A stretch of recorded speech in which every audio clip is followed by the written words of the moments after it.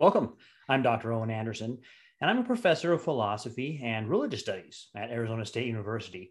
And one of the things I study is what has existed from eternity? What has existed without a beginning? And of course, one of the contenders for this, put forward by materialist philosophers, is the material universe.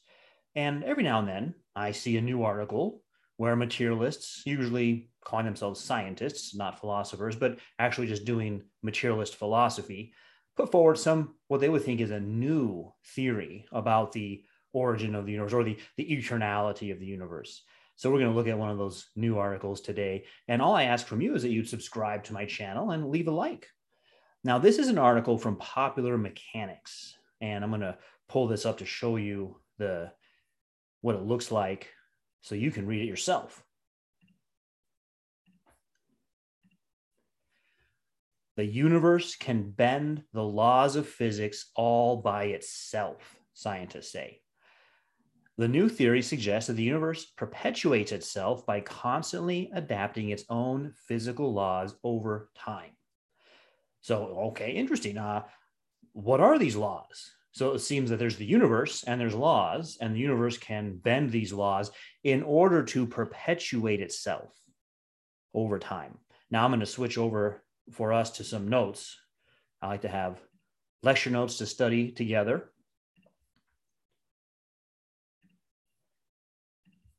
And this is, can universes adapt? Can universes adapt?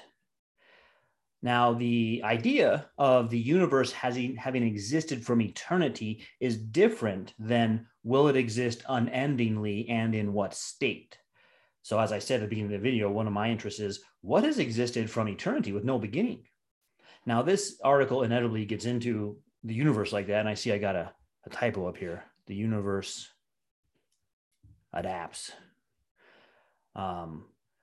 So they might say, yeah, it ends up going into where things come from and it came from other universes. So we'll get to that. But just so you know, sometimes people hear the word eternal and they mainly think about into the future.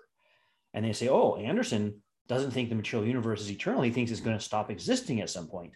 And I haven't really addressed that in this video. I'm not addressing that. It could continue on indefinitely, but it also had a beginning. So that's what we're wondering. What has existed from eternity? Not just will it exist unendingly and in what state, because this article might be interesting as a study of how will the universe change going forward. We might think it's static and it isn't. But I'm going to try to draw out from this article things about the universe having existed from eternity. And what we'll find really is there's nothing new under the sun. So again, a new article will come out and it will, especially this one's in Popular Mechanics or it'll be in some other science journal, and it will try to present itself as having made some new discovery by science. And as you read into it, you'll find it's just the same old materialist philosophy, perhaps dressed up a little differently. But even then, not always even then, if you've studied philosophy, you'll recognize it. It reminded me of Hume. I like David Hume quite a bit because he points out objections to theistic arguments for God's existence that people still try today. It's as if they haven't read Hume at all. And they don't realize how these are unsound. And one of the ones he especially attacks is the analogy argument, which is undergirding the design argument. God exists as a designer, and we know that because we see design in the world just like we do in a house. And when we see a house, we know there's an architect. So too, when we see a universe, we know there's a designer. And he argues against that analogy to say we don't know the universe is like a house at all. We're only aware of a tiny part of the universe. Perhaps the vast majority of it doesn't resemble a house at all. And maybe there are better analogies. For example, it's like a vegetable. It grows like a vegetable. It's not like a house. And if you were to say, well, we know vegetables need designers, so that's okay. No, you're arguing a circle now. You know vegetables need designers because of a similar kind of argument. Maybe there's just this eternal vegetative universe that grows and even reproduces itself, because vegetables aren't like minerals. Minerals grow. Crystals can grow. You can do a home science experiment about crystals growing. Vegetables grow and reproduce themselves with seeds. Perhaps the universe is like that. It seeds itself. Or maybe it's more like an animal. And that's precisely what this article is going to say. Let me read a couple portions of this article to you. So it says, let us explain. As the universe sought stability over time, the simpler laws of physics it relied on in the beginning evolved to become much more sophisticated. Why are there still cats and dogs in our world, but no trilobites or dinosaurs? Cats and dogs provided or proved best adapted to their environments and successfully passed on their genes to their progeny. The same is true for the universe by analogy. Remember, what David Hume was doing was saying, no, this analogy fails. Now they're relying in this article on an analogy, and the same argument from Hume could be used here. We're only aware of a tiny piece of the universe. How would you know that it resembles this at all? That this analogy is successful? They're just kind of throwing it out there and seeing what'll stick. Well, that's not pursuing knowledge. That's just throwing it out there to see what'll stick. Let me read you another portion.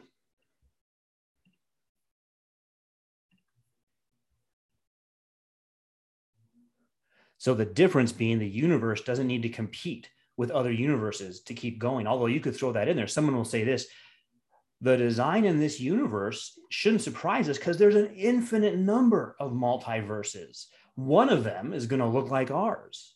So you could throw that in there, even though they're saying it doesn't compete with other universes. Well, why not? Why not keep it interesting? And then picture an early version of the universe where, for instance, gravitational attraction between objects was a more primitive concept. In that case, Newton's law of gravitation, which states that all particles of matter in the universe attract any other particles of matter with a force that is directly proportional to the product of their masses and inversely proportional to the square of the distance between their centers, could not be true yet. So if there is an early universe where gravitational attraction was a more primitive concept, then Newton's law of gravity wouldn't yet be true. And today that law explains why the moon's surface gravity is about 1/6 as powerful as the gravity on Earth, because the moon has far less mass. But in the simpler version of the universe, perhaps gravity was a more static concept, and gravity on the moon and the Earth were the same. You can't apply the same line of thinking to the other, or you can apply the same line of thinking to the other 14 laws of physics. So then there's these things. In other words, what Newton's saying is, this is what gravity is. This is how you measure it. And this is saying, no, there's this thing called gravity, and maybe you could detach it from mass and you have it doing its own thing, and it's not related to mass at all.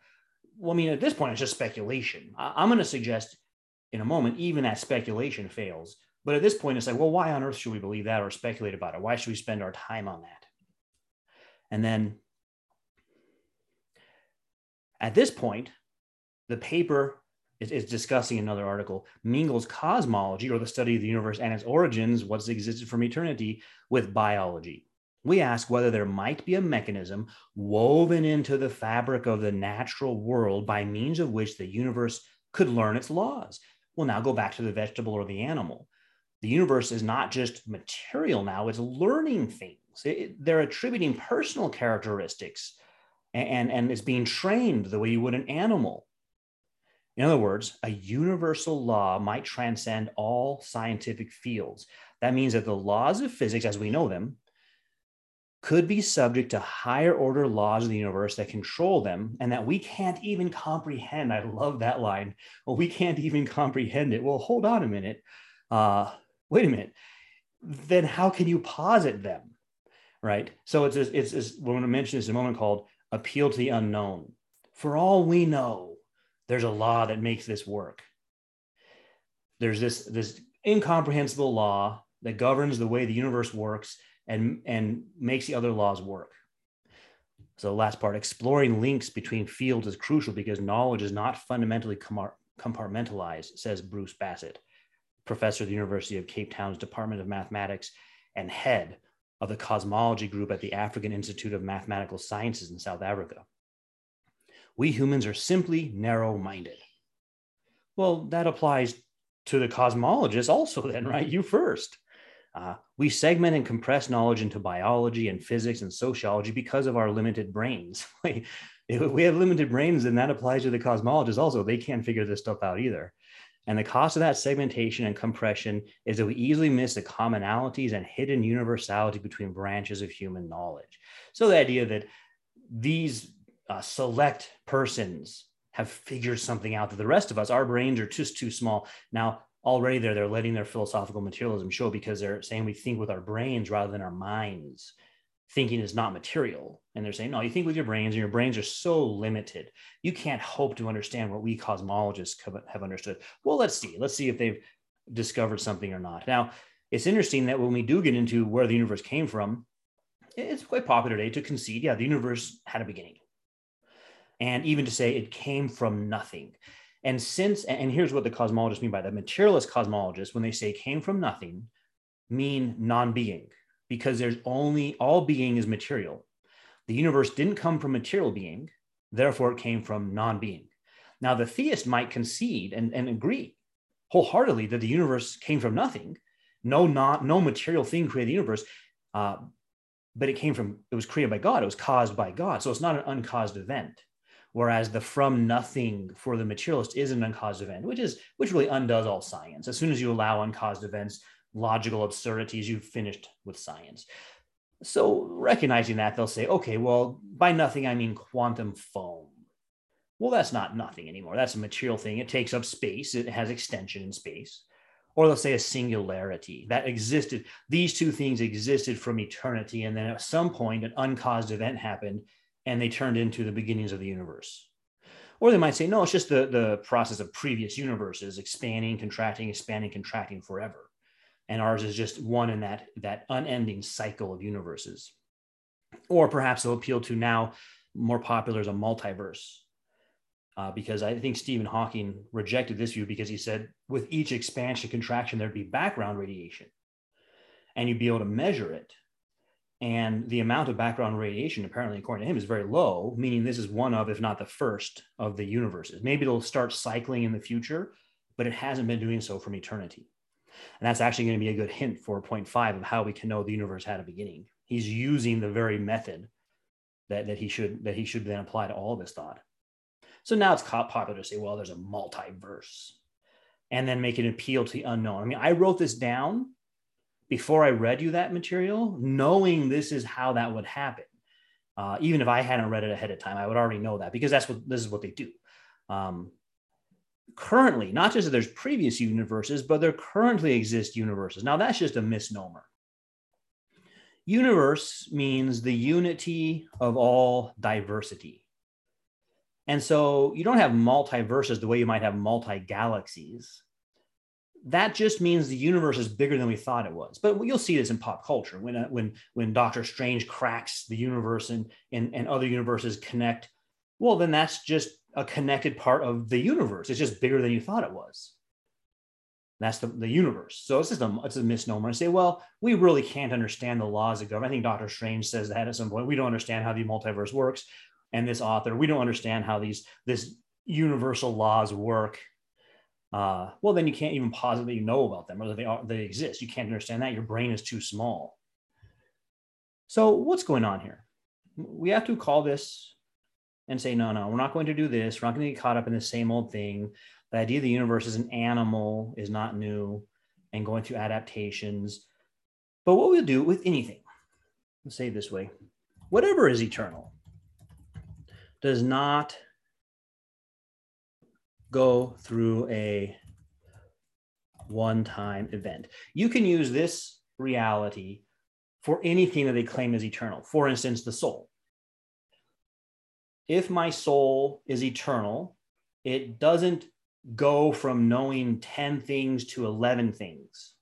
I already would have known all things. I've existed from all time. And if there's some things I don't know yet, and I've existed for all of the past, then I'll never know them. So you can apply it that way too. I have other videos on the soul, its existence, and if that it had a beginning. But here we're talking about matter. I'm just pointing out this is true for anything. And it's what Stephen Hawking did there. If there's something by which you measure, and it's at number 8 out of 100, whatever numbers don't matter, but just it's measurable and distinct numbers and gain and loss, you can grow towards 100 or recede from 100, then it's not eternal. It already would have exhausted that. So if it takes